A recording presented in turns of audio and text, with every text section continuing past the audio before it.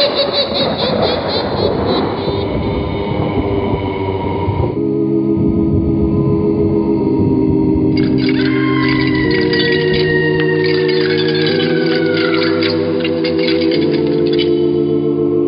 Mysterious Old Radio Listening Society podcast.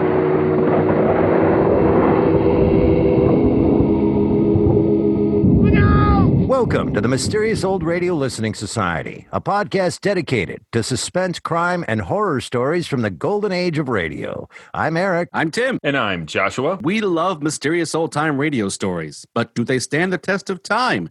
That's what we're here to find out. It's September 2020, and we're still in COVID-19 quarantine, so we join each other via Zoom to bring you a story of my choosing, The Ash Tree from The Black Mass. The Black Mass aired on KPFA in Berkeley and KPFK in Los Angeles from 1963 to 1967. Shows were adapted, performed, and produced by Eric Bauersfeld, who became the director of drama and literature at KPFA in 1966 and held the position until 1991. Despite his accomplishments in dramatic radio, Eric Bauersfeld is best known as the voice of beloved Star Wars character Admiral Akbar, one of the rebellion's top military leaders first introduced in The Return of the Jedi. Bauersfeld also provided the voice of Jabba the Hutt's right-hand man, Bib Fortuna. Eric Bauersfeld passed away in 2016 at the ripe old age of 93. The Ash Tree is adapted from a short story by Montague Rhodes James, or as he is better known, M.R. James. Many scholars and critics consider James to be the finest writer of ghost stories in the English language. He was also a noted medieval scholar, spending many years at King's College in Cambridge, first as a student and eventually as a don. During that time, he cataloged the university's entire collection of medieval manuscripts and served as the director of the Fitzwilliam Museum of Art and Antiquities. After leaving Cambridge, James was a provost at Eton College, where he remained until his death in 1936. James' ghost stories were published in 4 collections: Ghost Stories of an Antiquary, More Ghost Stories of an Antiquary, A Thin Ghost and Others, and A Warning to the Curious and Other Ghost Stories. Many of the tales are written as Christmas Eve entertainments, read aloud to friends and fellow academics in the cozy setting of a college library. M.R. James and Christmas became a familiar pairing in the 1970s when, inspired by the success of a 1968 television adaptation of Oh Whistle and I'll Come to You, My Lad, the BBC commissioned a series of James adaptations presented annually from 1971 to 1978 under the title A Ghost Story for Christmas. The tradition was revived by BBC4 in 2005 with A View from the Hill, adapted by Peter Harness. Other prominent British television writers followed suit, including a new adaptation of Oh Whistle and I'll Come to You, My Lad, from Luther creator Neil Cross, and several scripts from Sherlock co-creator Mark Gatiss, the most recent of which was Martin's Close, starring former Doctor Who star Peter Capaldi. And now let's listen to The Ash Tree, an episode of The Black Mass, first broadcast December 18th, 1963. It's late at night, and a chill has set in. You're alone, and the only light you see is coming from an antique radio. Listen to the sounds coming from the speaker. Listen to the music, and listen to the voices.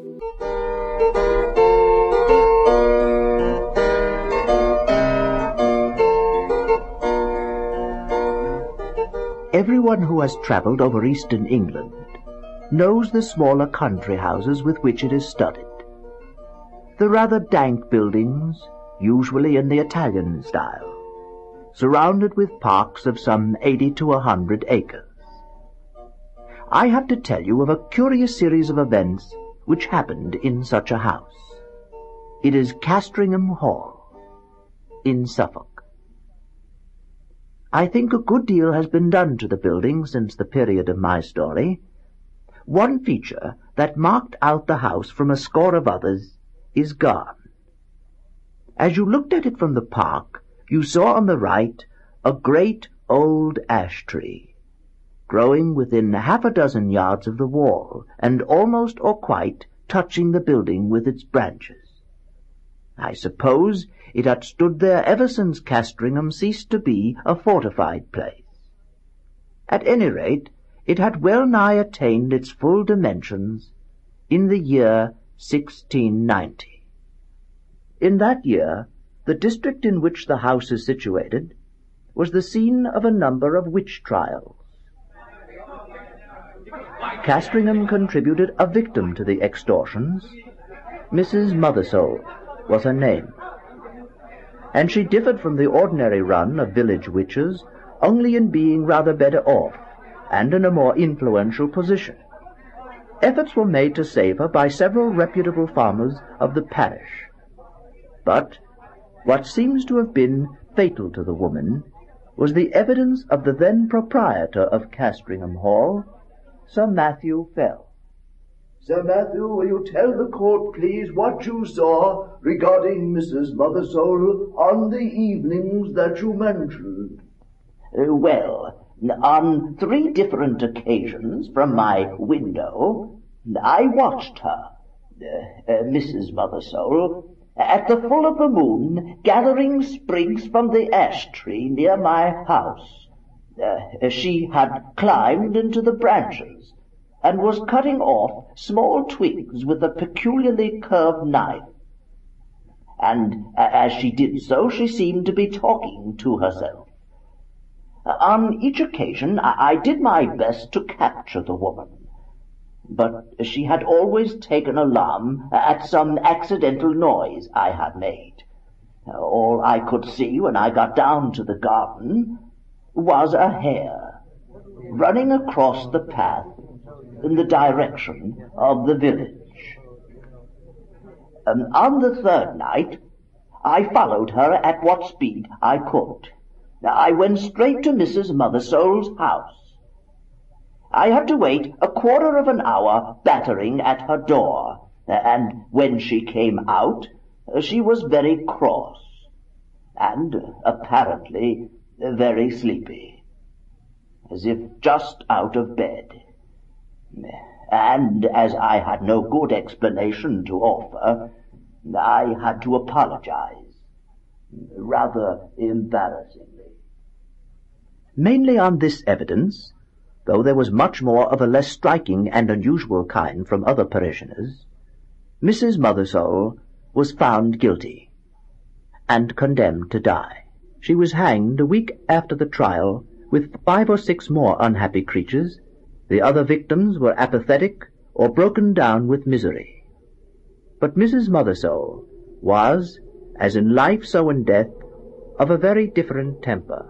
Oh, her poisonous rage did so work upon the bystanders, yea, even upon the hangman, that it was constantly affirmed of all that saw her, that she presented the very living aspect of a mad devil. Yet she offered no resistance to the officers of the law, only she looked upon those that laid hands upon her with so direful and venomous an aspect. Aye, the mere thought of it preyed inwardly upon my mind for 6 months after. However, all that Mrs. Mothersole is reported to have said was seemingly meaningless words. There will be guests at the hall. There will be guests at Castringham Hall, Sir Matthew.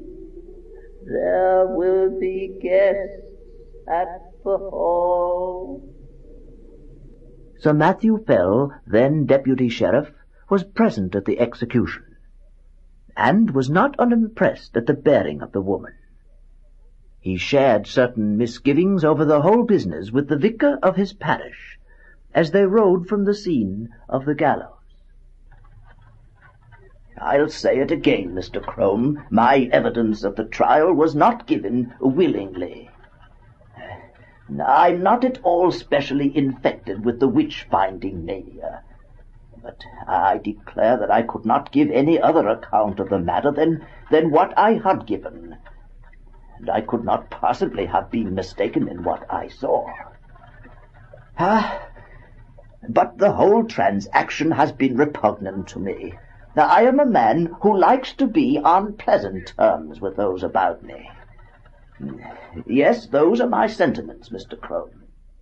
And the good vicar applauded them, as any reasonable man would have done, and was easily persuaded to take a late supper at the hall. When Mr. Crome thought of starting for home about 9:30 o'clock, Sir Matthew and he took a turn on the gravelled walk at the back of the house. They were in sight of the ash tree, which I described as growing near the windows of the building, when Sir Matthew stopped. Mr. Crome, look there a moment. Where, Sir Matthew? At the ash tree there. Look, what is that runs up and down the trunk of it? It is never a squirrel. They will all be in their nests by now. Ah, yes, I see some sort of moving creature. What can you make of it, Mr. Crome? Nothing of its colour in this moonlight, Sir Matthew. But now it's gone. Was it a squirrel? Well, for an instant there was a sharp outline, and I could swear, though it sounds foolish, that squirrel or not, it had more than 4 legs. Aye, more than 4 legs, Sir Matthew.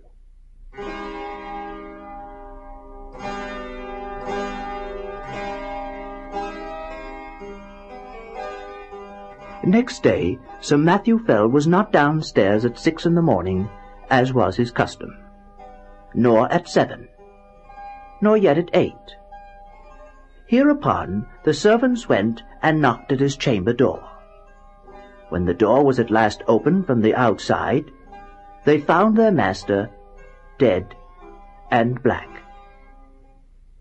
Mr. Crome came as quickly as he could to the hall, and was shown to the room where the dead man lay. Many years later, Mr. Crome's notes regarding this incident were found among his papers. They showed how genuine a respect and sorrow he felt for Sir Matthew, and they also threw some light upon the common beliefs of the time. There was not any the least trace of an entrance having been forced to the chamber, but the casement stood open, as my poor friend would always have it in this season. He had his evening drink of small ale in a silver vessel of about a pint measure, and tonight had not drunk it out. This drink was examined by the physician from Bury, Mr. Hodgkins, who could not, however, as he afterward declared upon his oath before the coroner's quest, discover that any matter of a venomous kind was present in it. For, as was natural in the great swelling and blackness of the corpse, there was talk made among the neighbours of poison. The body was very much disordered as it lay in the bed, being twisted after so extreme a sort as gave too probable a conjecture that my worthy friend and patron had expired in great pain and agony. And, what is as yet unexplained, and to myself the argument of some horrid and artful design in the perpetrators of this barbarous murder, was this, that the women which were entrusted with the laying out of the corpse and washing it, being both sad persons and very well respected in their mournful profession, came to me in great pain and distress, both of mind and body, saying what was indeed confirmed upon the first view. We had no sooner touched the breast of the corpse with our naked hands than we felt a violent smart and aching in our palms. Aye, and the swelling, the swelling from the palms to the elbows, so immoderately, the pain still continuing that for many weeks afterwards we were forced to lay by the exercise of our calling. And yet no mark to be seen on the skin. No mark seen on the skin. Upon hearing this, I sent for the physician, and we made as careful a proof as we were able, by the help of a small magnifying lens, of the condition of the skin on this part of the body.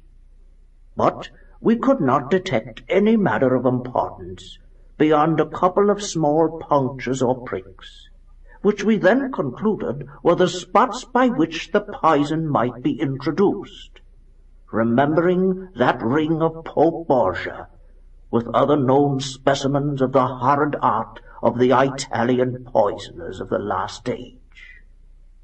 So much is to be said of the symptoms seen on the corpse. As to what I am to add, it is merely my own experiment, and to be left to posterity to judge whether there be anything of value therein. There was on the table by the bedside a Bible, of the small size in which my friend used nightly and upon his first rising to read a set portion. And I taking it up, not without a tear duly paid to him, it came into my thoughts to make trial of that old and by many accounted superstitious practice of drawing the swords. I must needs admit that by my trial not much assistance was afforded me.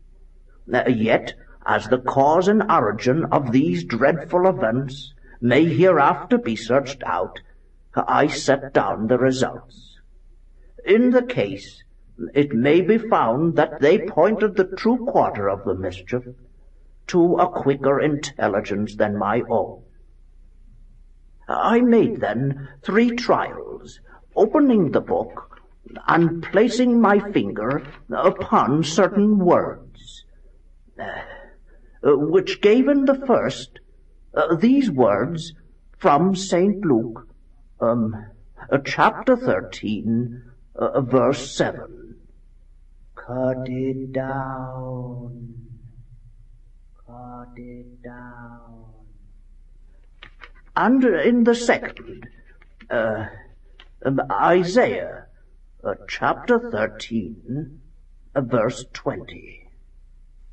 It shall never be inhabited.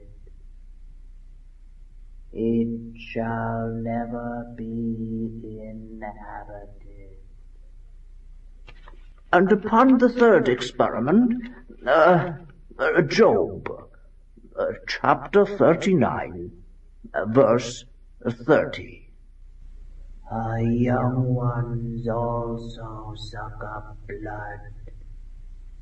Her young ones also suck up blood.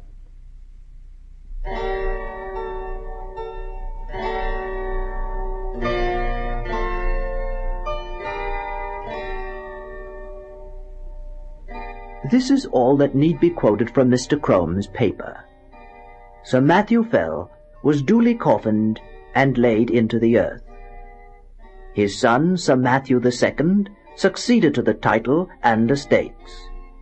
It is to be mentioned, though the fact is not surprising, that the new baronet did not occupy the room in which his father had died, nor, indeed, was it slept in by anyone but an occasional visitor during the whole of his occupation. He died in 1735, and I do not find that anything particular marked his reign, save a curiously constant mortality among his cattle and livestock in general, which showed a tendency to increase as time went on. The second Sir Matthew was duly succeeded by his son, Sir Richard. It was in his time that the great family pew was built out on the north side of the parish church. So large were the squire's ideas that several of the graves on that unhallowed side of the building had to be disturbed to satisfy his requirements. Among them was that of Mrs. Mothersole. A certain amount of interest was excited in the village when it was known that the famous witch, still remembered by a few, was to be exhumed. And the feeling of surprise, and indeed disquiet, was very strong when it was found that though her coffin was fairly sound and unbroken, there was no trace whatever inside of it of body, bones, or dust. One morning, it was in 1754, Sir Richard woke after a night of discomfort. Mrs. Chiddock, I can certainly not sleep in that room again. Oh, sir? The chimney smoked persistently, yet it was so cold that the fire had to be kept up. Furthermore, something had so rattled about the window in the wind that no man could get a moment's peace. No, I'll certainly not sleep in that room again, Mrs. Chiddock. I shall select a new room this morning. As you say, sir. There's the fine large study across the hall, if I may suggest. No, it has an eastern aspect. I must have a room with a western lookout, so that the sun does not wake me early. And the room must be out of the way. I don't want servants forever passing the door. Well, Sir Richard, you know there is but one room like that in the house. Oh? Which may that be? Why, sir, that is Sir Matthew's room, the west chamber. Well, put me in there. I lie there tonight. But no one has slept there these 40 years. The air has hardly been changed since Sir Matthew died there. Well, then it's time the air be changed. Come along, Mrs. Chiddock, I'll see the chamber at least. So it was opened, and indeed the smell was very close and earthy. Sir Richard crossed to the window, threw the shutters back, and flung open the casement. The view was almost entirely blocked off by the ash tree. Oh, sir, the tree. It makes the room so oppressive, so dampish, sir. Well, we'll shortly take care of that. Air the room, Mrs. Chiddock, all today, and move my bed furniture in the afternoon. When the Bishop of Kilmore arrives, you can put him in my old room. But, sir, there's a fearfulness about this room. It's the very room... Yes, it is here my grandfather died. Make no difficulties about it, Mrs. Chiddock. I do not wish to listen to any more. Be about the airing. In the afternoon, the Bishop of Kilmore arrived. He had risked the approaching storm in order to have an hour with Sir Richard before the arrival of the other guests. The bishop had brought with him a manuscript, come upon while exploring the papers and other remains of the once vicar of Castringham. And for the first time, Sir Richard was confronted with the enigmatical Sortes Biblicae of Mr. Crome, which you have already heard. They amused him a great deal. Well, my grandfather's Bible gave one prudent piece of advice: cut it down. If that stands for the ash tree, may rest assured I shall not neglect it. Such a nest of catarrhs and agues was never seen. I was wondering, sir, your parlour here contains the family books. Ah, yes, I wonder whether the old prophet is there yet. Now, let's see. The Bibles are kept over here. And I know the one, a thick, dumpy... Ah, yes, here it is. Look here. Sure enough, the inscriptions on the flyleaf. To Matthew Fell, from his loving godmother, Anne Aldis. The 2nd of September, 1659. Well, your lordship, it would be no bad plan to test him again, eh? I'll wager we'll get several family names from the chronicles. Let's see now. What do we have here? Thou shalt seek me in the morning, and I shall not be. Thou shalt seek me in the morning, and I shall not be. Later came the other guests. Dinner at 5, wine, cards, supper, and dispersal to bed. Next morning, Sir Richard is disinclined to take his gun with the rest. He talks instead with the Bishop of Kilmore.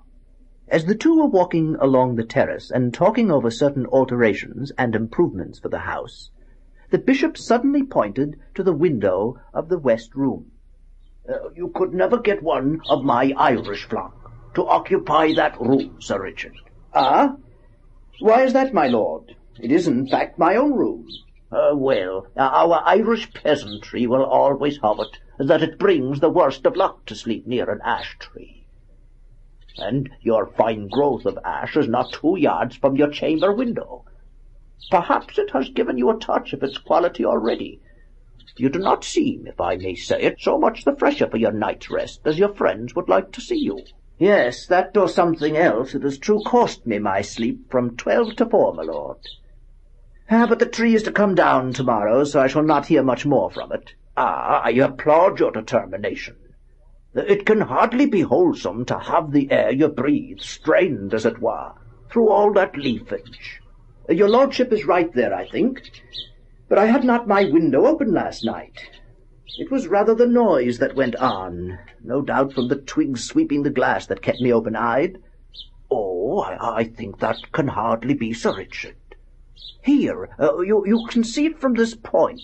None of those nearest branches can touch your casement, unless there were a gale, and there was none of that last night. They missed the panes by a foot. No, sir, true. What then will it be, I wonder, that scratched and rustled so? Aye, and covered the dust on my sill with lines and marks. Ah, well, sir, might it be the rats that must have come up through the ivy? Of course, the rats. It was the rats. So the day passed quietly, and night came, and the party dispersed to their rooms, and wished Sir Richard a better night. And now we are in his bedroom, with the light out and the squire in bed. The night outside is still and warm, so the window stands open. There is very little light about the bedstead, but there is a strange movement there. It seems as if Sir Richard were moving his head, rapidly, to and fro, with only the slightest possible sound. And now you would guess, so deceptive is the half-darkness, that he had several heads, round and brownish, which move back and forward even as low as his chest. It is a horrible illusion. Is it nothing more? Ah, there, something drops off the bed with a soft plump, like a kitten, and is out of the window in a flash. Another, 4 of them. And after that, there is quiet again. Thou shalt seek me in the morning, and I shall not be. Thou shalt seek me in the morning, and I shall not be.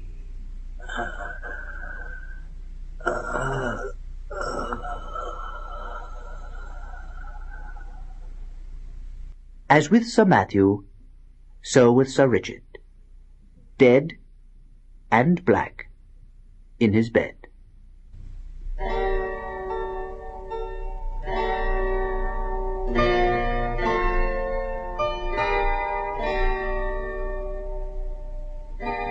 A pale and silent party of guests and servants gathered under the window when the news was known. Ominous guesses were hazarded. Italian poisoners, popish emissaries, infected the air. But the Bishop of Kilmore looked up at the ash tree. He noticed that a white tomcat was crouching in the lower boughs, looking down the hollow which years had gnawed in the trunk. It was watching something inside the tree with great interest. Suddenly it got up and craned over the hole. Oh, well now, Kitty, what do you see there, inside the ash? Careful of the edge there. Careful now. But the bit of edge on which it stood gave way, and the cat went slithering in. Everyone looked up at the noise of the fall. It is known to most of us that a cat can cry, but few of us have heard, I hope, such a yell as came out of the trunk of the great ash. 2 or 3 screams there were, and then the slight and muffled noise of some commotion or struggling was all that came. But Lady Mary Harvey fainted outright, and the housekeeper stopped her ears and fled till she fell on the terrace. The Bishop of Kilmore and Sir William Kentfield stayed. There is something more than we know of in that tree, my lord. I'm for an instant search. I agree with you there, Sir William. We must get to the bottom of this. The secret of these terrible deaths is there, in the ash tree. A ladder was brought, and one of the gardeners went up, and looking down the hollow could detect nothing but a few dim indications of something moving. They got a lantern, and the gardener let it down by a rope cautiously. They saw the yellow light upon his face as he bent over, and suddenly the face became struck with an incredulous terror and loathing. Oh! He fell back from the ladder, letting the lantern fall inside the tree. Quick, Sir William, catch the man.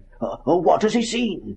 What has he seen? He's in a dead faint, my lord. It will be some time, I fear, before any word can be got from him. But look to the tree.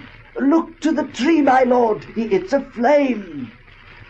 The bystanders made a ring at some yards' distance, and Sir William and the bishop sent men to get what weapons and tools they could, for clearly whatever might be using the tree as its lair would be forced out by the fire. And so it was. First, at the fork, we saw a round body, covered with fire the size of a man's head, appear very suddenly, then seem to collapse and fall back. This 5 or 6 times. Then a smaller ball leapt into the air and fell on the grass, where after a moment it lay still. We went as near as we dared to it, and saw. Look, your lordship, it's an enormous spider. The remains, veinous and seared, of an enormous spider. And as the fire burned, more terrible bodies like that began to break out from the trunk, and it was seen that these were covered with greyish hair. There will be guests at the hall. There will be guests at Castringham Hall, Sir Matthew. There will be guests at the hall. All that day the ash burned, and until it fell to pieces the men stood about it and from time to time killed the brutes as they darted out. At last there was a long interval when none appeared, and we cautiously moved in and examined the roots of the tree. We found below it a rounded hollow place in the earth, wherein were 2 or 3 bodies of these creatures that had been plainly smothered by the smoke. And what is to me more curious, at the side of this den, against the wall, was crouching the anatomy or skeleton of a human being, with the skin dried upon the bones, having some remains of black hair. It was pronounced by those that later examined it to be undoubtedly the body of a woman, and clearly dead for a period of 50 years.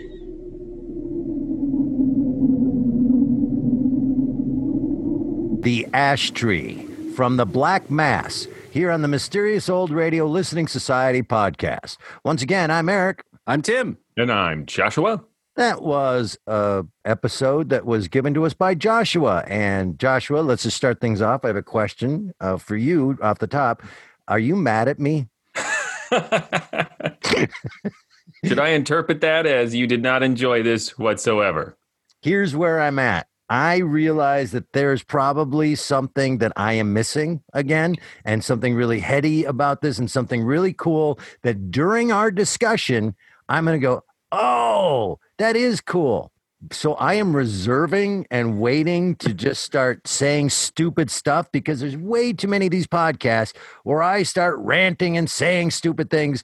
And then you guys pop in and go, actually, and sorry to do nerd voices for you both, but then I'm proven wrong, or my mind has changed. So instead of saying anything, I just thought I'd start with a little jab. But Ouch! I had to wake up and go back a few times.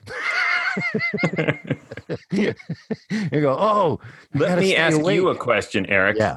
Was it the story, or is it the way Black Mass presents stories? Because it splits the difference between an audiobook and a radio drama. Definitely presentation by Black Mass has something to do with it. We can talk about production details, but The harpsichord music make you sleepy. Oh my God, yes. I have so many notes about harpsichord music. My notes were Eric is going to hate the harpsichord music. I never thought I would miss lurch. Like, could really jazz up this harpsichord, lurch. That's what we need. I think that does have to do with their presentational style. It does have a very audiobook quality to it. But then, and here we go, because I know you love M.R. James, right? And everybody does. Listen to our intro. He's the greatest writer ever. So I can't say anything bad about him. But I don't find the story all that compelling yet. I'm sure you will explain to me why it's compelling. We're all just expressing opinions. So I don't think you missed anything. I love this, but I don't think there's any levels or hidden things. I think it's just a challenging piece. What I love is that it starts out this really cozy little English voice telling you a quaint little story about a ghost, and at least I thought that's what it was going to be. And I love that, but you're not wrong. That's what it starts out as. And if you don't enjoy that, then that's no fun. Yeah. She got caught taking some limbs off a tree, and they hung her, and then years later, they found her bones inside the tree, right? Yes, but all sorts of horrific things happened along the way. I know. I'm trying to be. Well, James is the master of creeping dread. That's how a lot of people describe his style of ghost and horror stories. The tension in his stories come from this unease created when the rational world bumps up against this unnatural or supernatural world. And so he spends a lot of time, a lot of word count in his story building up the ordinary aspects of the narrative. And so the point of that, I think, is so that when he gives those quick, weird glimpses into the supernatural, its impact is magnified by the mundane world around it. But that means for someone like you, Eric, who really wants action and wants to get a story going, you might be lost during that time in which he is building up a regular, everyday life. Because I have this great quote from James, which I think gives some insight into what he's trying to do, which may not be your cup of tea, but he wants to put the reader into the position of saying to himself, if I'm not very careful, something of this kind may happen to me.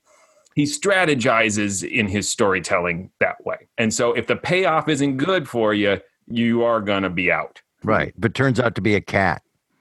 There was just a cat who was killed. What's been controversial about that over the last couple of months of this podcast? For my own vote on the cat thing, that cat had it coming. I mean, that cat brought it on itself. Yeah. One of the reasons I picked this one is because I think it's actually high on incident. Right. So if you think this one's dull. I have a lot to say about this story and everything. The last Black Mass episode we listened to was an adaptation of H.P. Lovecraft's The Outsider. The reaction to that was, this is not my favorite Lovecraft story, and this performance really, I felt, dug in and found some interesting things that made me like the story a lot more, and then, of course, like the performance a lot.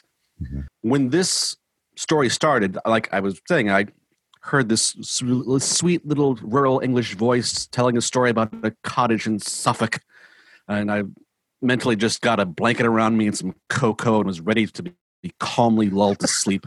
And then there is the moment when they say, is that a squirrel? And they point out, no, I saw its silhouette and it had more than 4 legs. And like, no, right. That is not quaint ghost story. That's like Alien. And this story and the performance of it and the presentation, the tone pivots on a dime. It switches from journals and stories from long ago to now we're in the room with the guy. And then he's got a bunch of faces falling off his body, and it's super horrific and gross and very disturbing. And by the time it gets to be burning spiders coming out of the tree, I'm just totally freaked out, and I loved it. So it really got a big reaction out of me. I want to point out one technical aspect to the writing in that moment when we're in the room with Richard Fell and the giant spiders are on his face and chest. The story moves suddenly into present tense from past tense. And it has this really disorienting effect because suddenly you're no longer 285 years ago. You are in the present. You are in this room, and it is happening right now. And in a like lesser writer, that would be like, you messed up and switched tenses. You shouldn't do that. Yes. It's very much intentional there, and has, to me, one of the more distressing similes I can remember in any of his stories when he describes the thing falling off the bed and making a plop like a kitten. Just comparing these hideous creatures to an adorable kitten and comparing their weight and the sound they make. It was just really distressing. I am not chiming in because you guys love it so much. And I feel like, I'm not going to sit here and go, well, this is what I hated, because then I'm just ruining your guys' fun. Your fun of talking about it. Do it. That's what we do. I struggled. That's all. And I think that Joshua said it best. I think it has to do with the narrative style of it. That, for example, Tim, you brought up, oh, look at this thing moving in the tree over there. Yeah. I think it had 4 legs. Yeah. How about that? Like the reaction to it, and there is no reaction because it's just a story being told. It's just a guy telling it to you. I think you always want someone to respond really huge to everything, because I think if this were a drama, you wouldn't respond either. It's this glimpse. That's what's scary about it. I thought, but no, it wouldn't have. No. But to me, there's not even that. This is very English too. It's like, oh yes, possibly a thing with more than 4 legs. Crumpets. It doesn't feel. What's the word I'm looking for? It didn't scare you at all, clearly. Yeah. Well, I can see if somebody doesn't feel like it has stakes. That's right. That's the word I'm looking for. There's no stakes. It doesn't feel urgent. It doesn't feel like things are escalating. It feels like a series of notes are being read to me about some things that happen. Instead of living it and going, oh my God, here it comes. It's like, oh, and this happened, this happened. It's very matter-of-factly delivered and kind of flat for me. And I feel terrible because you guys love this. No, but you are right. And like, there's not much of an arc or a journey with these characters. Right. I'm really engaged because I think James sets up this really interesting, compelling mystery that I want to know what the answer is. Right. And that I don't want to know. But I don't disagree that like these characters are kind of just fodder in some ways. And it is almost being presented as a collection of historical documents. And I think that's why it's so powerful when it switches to the present tense in that horrific moment, because suddenly you aren't distanced. Suddenly you are there in the room. Yeah. I also think the stakes are historical again, because it covers, and one of the reasons I like the story a lot is it's 3 generations who suffer through this. So the arc is less of a personal arc, but a generational one. Mm-hmm. And one thing I find interesting is Matthew Fell, the first Matthew Fell, his strange motivations or ambiguous motivations in testifying at Mother Saul's trial. It stands out to me where he gives this testimony, and then he says he saw her, she was in the tree, and I followed her, and she turned into a hare. I went to her house, but she just looked like she just got out of bed. It was really embarrassing. But there you go. That's what happened, guys. Oh, you're going to hang her? All right. Well, he specifically says, I'm not for all this witch hunting mania, but that's what I saw, and I just had to tell the truth. I'd really rather just get along with everybody. And there are some more modern readings of this story where they see some sort of sexual implication in here. Like he may have seen this woman in a tree. I think in the story it gets cut here. She's just in her night clothes, and he follows her to her house and is turned away at the door. And there's been this reading of like this testimony was as some kind of revenge. And I think it's a case of people reading this story through the same lens they read historical witch trials. This very modern perspective of its punishment for women not meeting the social norms of the time. But I don't buy that. I think this is pretty literal, that it's a guy who was just naive and conflict avoidant. He really saw the things he saw, and he lacked the courage of his belief about witch trials, and so just wraps it in the virtue of telling the truth to ease his conscience. And he pays for it by a horrible death. But then it's interesting if you go to the next generation and Matthew Fell Jr., does not interfere with the ash tree. He does not open the room where his father died. And the only consequences he suffers is the death of his cattle in large number and other livestock, which presumably are these spiders coming out and getting them at night. I'm not sure, it's left vague and up to your own interpretation. I think they're feeding and getting big. Yep, getting bigger and bigger. And then we have the guy, Richard Fell, who 100% seems to be just courting death. And there, I think, is where the tension comes in, because we saw what Matthew Fell did. We saw that the next guy survived by not doing anything, and in comes Richard Fell. And that's where I'm engaged. We're like, oh, don't do that. Don't mess with the grave. Don't sleep in your grandfather's room. Right. There's where I'm engaged. But it is a historical engagement. I need to confess a truth about the second time I listened to this, when I realized when he said there was a hare that led down the road, that it was the second time I went, oh, a rabbit. Not just like one long strand of hair. Me too. I was like, hair. Gross. So here's my argument. Instead of us having to go, hey, I think what's happening is that possibly these cattle are dying from these spiders coming out and killing them. And I think that they're getting bigger.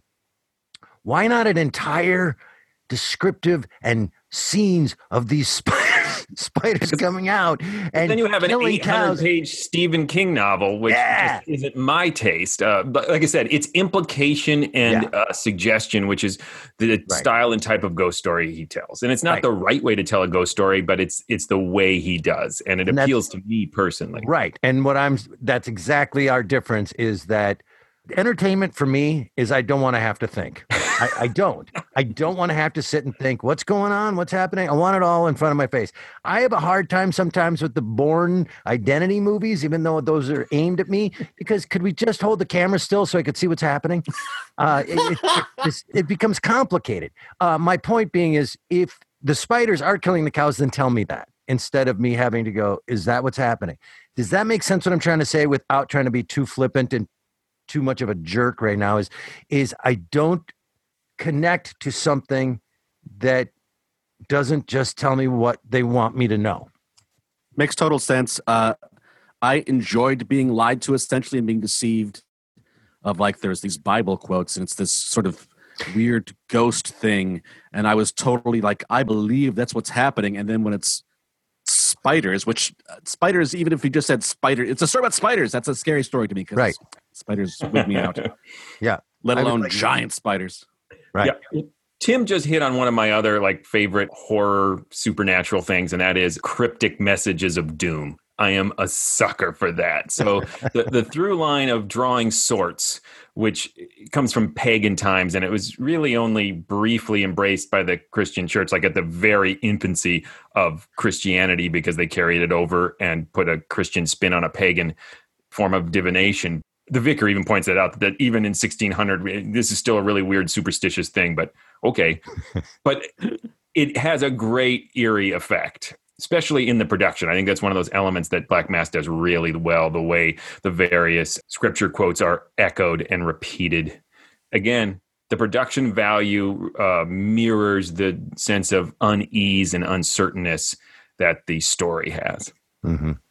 I guess I'm wondering, so maybe if you become so disconnected to the story because of the way it's told, you miss out on a few details that I would think in a different setting you might find compelling. Little details the washerwomen coming to lay out the body, and everywhere they've had contact with their bare flesh becomes swollen and hurts for weeks. And just those little details that are inexplicable, and people are left to just scratch their head and wonder. It's great. Joshua, I think that it also has something to do with the old style of writing.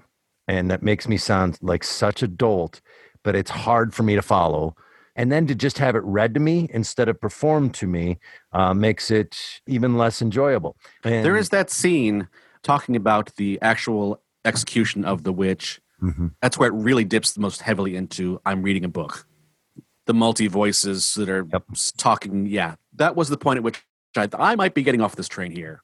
And I'm so glad I didn't because I really enjoyed the rest of it, but that's tough. But it does have the great delivery, I personally think, on the "There Will Be Guests in the Hall Tonight" from the woman doing Mothersall that has that slight warble to it. She sounds weak but suitably angry, and because the threat is so innocuous, but you're listening to a horror story, "There will be guests in the hall tonight" must mean something horrible. But on face value, it should be like, oh, cool, I'll set out some extra plates. All horror is secretly bad roommates. Yeah. I'm trying to think now of every ghost story. Cypress Canyon.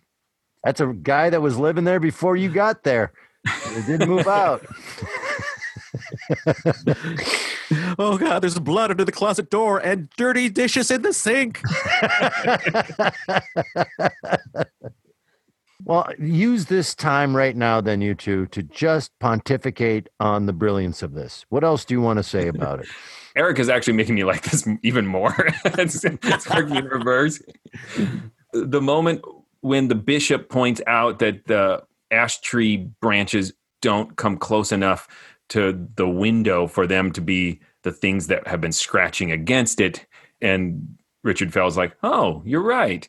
And to me, I have this horrific moment of like, oh, then what is it? He doesn't have it, and he kind of should, which makes it more alarming. And then the bishop says, it's probably just rats. And Richard Fell's like, yeah, it's probably just rats. And only in an M.R. James story does the idea of rats clawing at your window in the dead of night elicit a sigh of relief from the characters. Also, it's turn of the century England. It's like us with squirrels in our backyards. Yeah. Oh, yeah. They probably do set out extra plates for the rats at night. They're very used to them. I read this interesting fact that James was very fond of cats, always had one throughout his entire life, and he was also an arachnophobe. So it's interesting to me how he did blend those things into this story, because he does have the cat that is killed by an ash tree full of giant spiders. And again, using descriptions of a kitten, that soft plump sound the kitten makes coming off the bed, to use with the spider is just like, oh, you're actually just trying to terrify yourself, aren't you? I will say one of the big production fails for me, though, is that cat meow. A, it's not a good cat meow, and B, they don't even attempt to match the description, because they're saying like these screams like I've never heard an animal make, and the cat just sounds mildly annoyed. My cats make scarier noises when I roll over in bed at night and nudge them. Well, that's because you have 47 cats and you're constantly squishing one. And I have the same note. The cat meow was terrible, but I get that it's not about production value. This is someone telling us a story that's already considered a great story, and they're trying to pay honor to that story. And so all of that's great, but there is very little production value, and some of that's there, like the cat meow, is not great.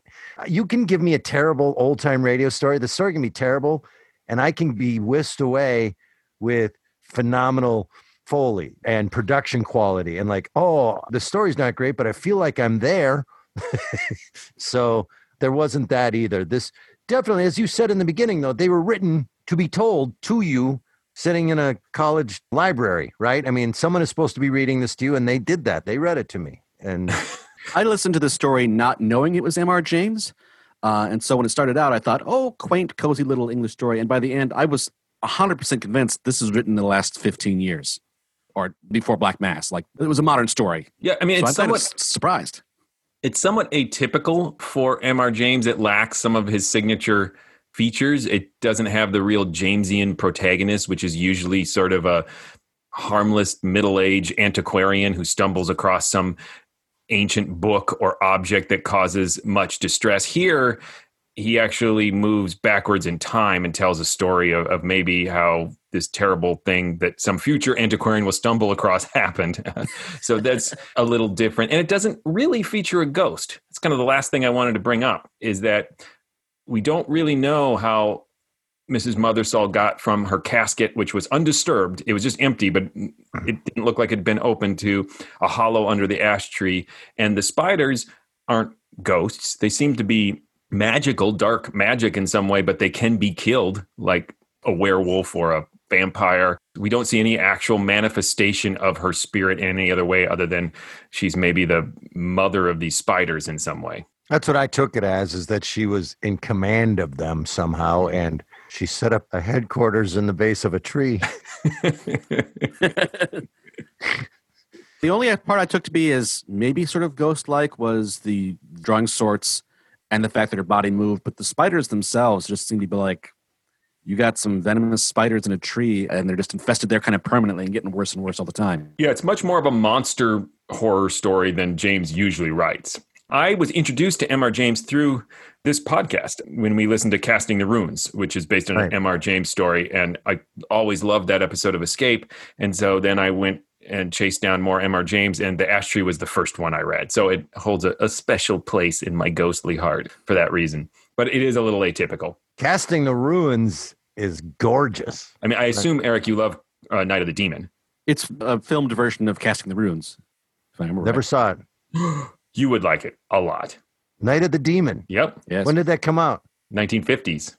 Yeah. Well, I know what I'm doing tonight.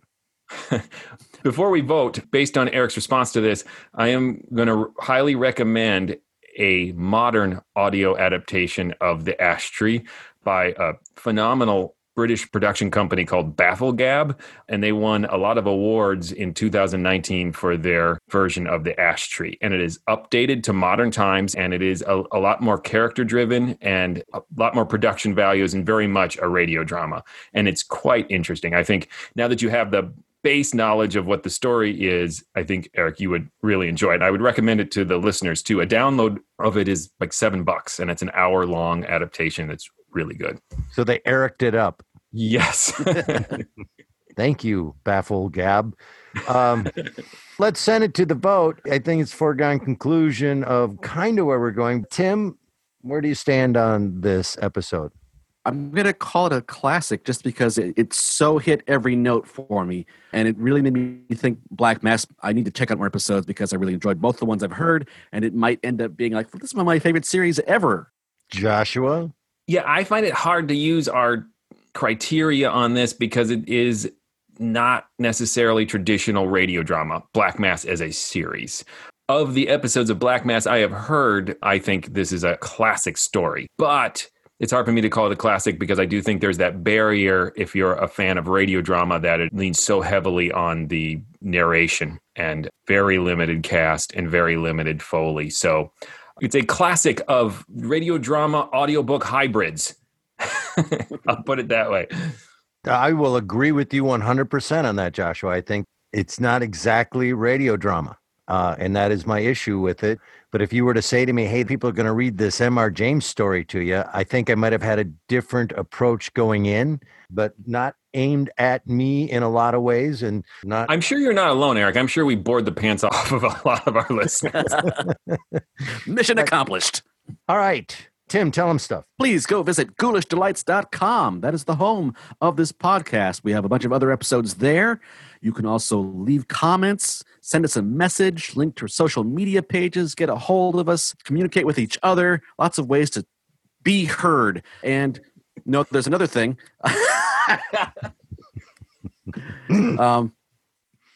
It's gone now. Please don't edit this. Well, you just sit there and think about what you were going to say, and I will tell people to go to patreon.com/themorals and support this podcast with a monthly donation. If you enjoy the podcast, we enjoy you enjoying it via giving us money. That's our favorite way to experience enjoyment. No, we have a lot of podcasts on there that are members only. So for your donation, you do get some extra content. We've got Cliffhangers of Doom. We are currently listening to City of the Dead from Adventures by Morse. We also have a bunch of back episodes of a podcast we call Secrets of the Mysterious Old Radio, where we listen to a lot of weird, oddball radio stuff that didn't make the cut for this podcast, but better than that sounds. And an offshoot of the Mysterious Old Radio Listening Society podcast is the Mysterious Old Radio Listening Society live shows, where we do recreations and original work of radio drama live on stage. 4 people doing all of the characters and all of the Foley themselves. However, since we can't be on stage, we recently, here in 2020, starting in March, have been doing original works where we're recording them and producing them. And you can buy a ticket through parksquaretheater.org to listen once a month to 2 original shows with us. And then we stick around for a Q&A afterwards. Tickets are cheap, and it's an hour of fun of gathering the family around a computer. All right, what's coming up next? Next, we are doing the first of a 2-part episode to celebrate our 4th anniversary. It was in September 4 years ago that we started this podcast. Wow. And, yeah, I know. Time flies. In honor of that, I have picked 2 old-time radio presents for my co-hosts, tailored to their unique tastes. And I am going to be presenting them 1 episode to Eric and 1 episode to Tim. And so starting next week, since this episode was not Eric's cup of tea, we're starting with Eric's present. But I'm not going to tell you what it is. It's going to be a surprise. I know it, but I'm not even ready for Eric to know what it is yet. So Tune in and find out. Until then... Look out!